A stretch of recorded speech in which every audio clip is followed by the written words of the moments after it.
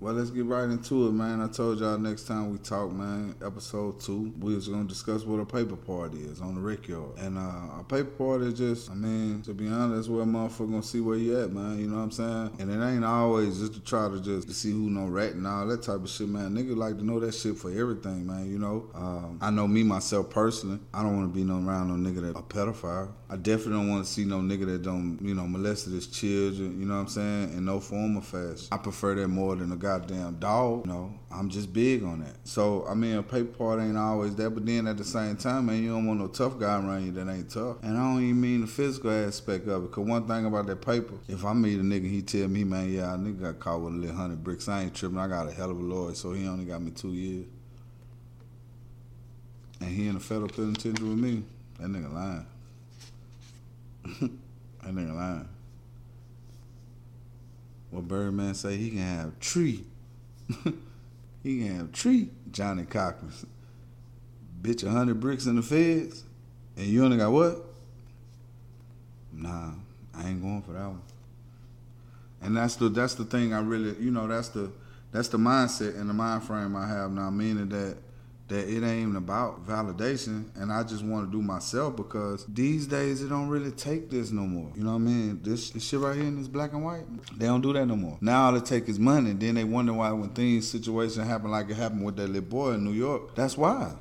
So that's why I don't get into them type of conversations. I don't dwell on that, man, because I said it before, but of course, with us that's coming out of their yard, they feel like, oh, he institutionalized. Oh, he crazy. Nigga, how your kids gonna eat? You right. But if we all follow them so-called street rules, when situations happen, our kids still should be able to eat. But they don't. It don't work like that. It's an end point to any game you play. The clock gonna run out. But yeah, that's a talk for a whole nother subject, man. Y'all know what it is, man. It's the rec yard, man. Fuck with me like I fuck with you, man, and we're gonna make it happen. But first thing first, what I wanted to share with people, man, one of the things that even your most famous rappers be like, go Google, man. You can see what I went to jail for, things like that. First of all, your pre-sentence investigation report. Did I want to show case number, my name, things like that. See? That's me. You can look it up.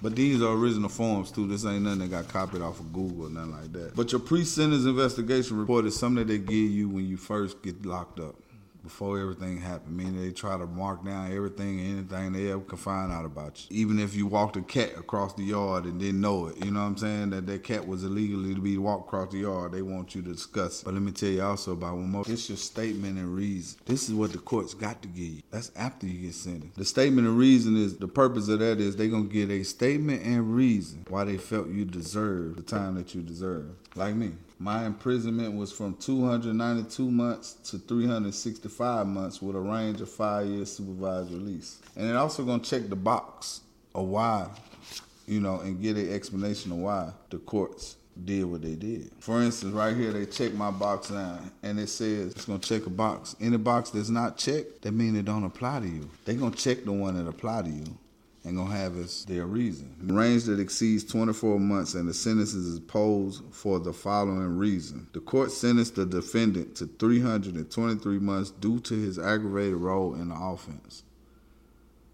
That's me.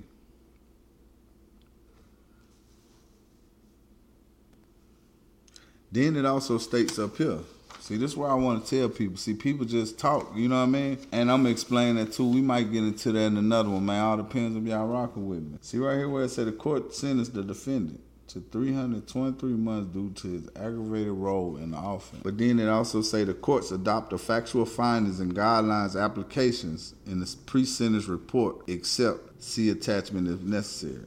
And it say the court found that in paragraph 7, the defendant was not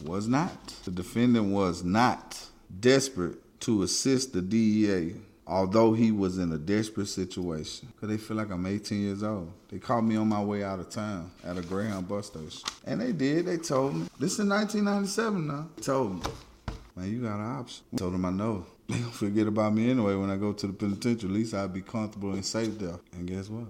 That's where I ended up at. I did what I was supposed to have done, and I done it how I was supposed to have done it. And now I can only move forward, man. count my blessings and just move forward. I can't have no pity party. I can't whine about it. None of that. I just gotta let it ride. That's been done already. I can't do nothing but capitalize off of it and move forward. So when I see young brothers, man, or when I see people headed to that path, you know, when niggas be hollering about, man, this what I die by my nigga. You understand me? All that old shit. Nigga, I was that. I am you. You know?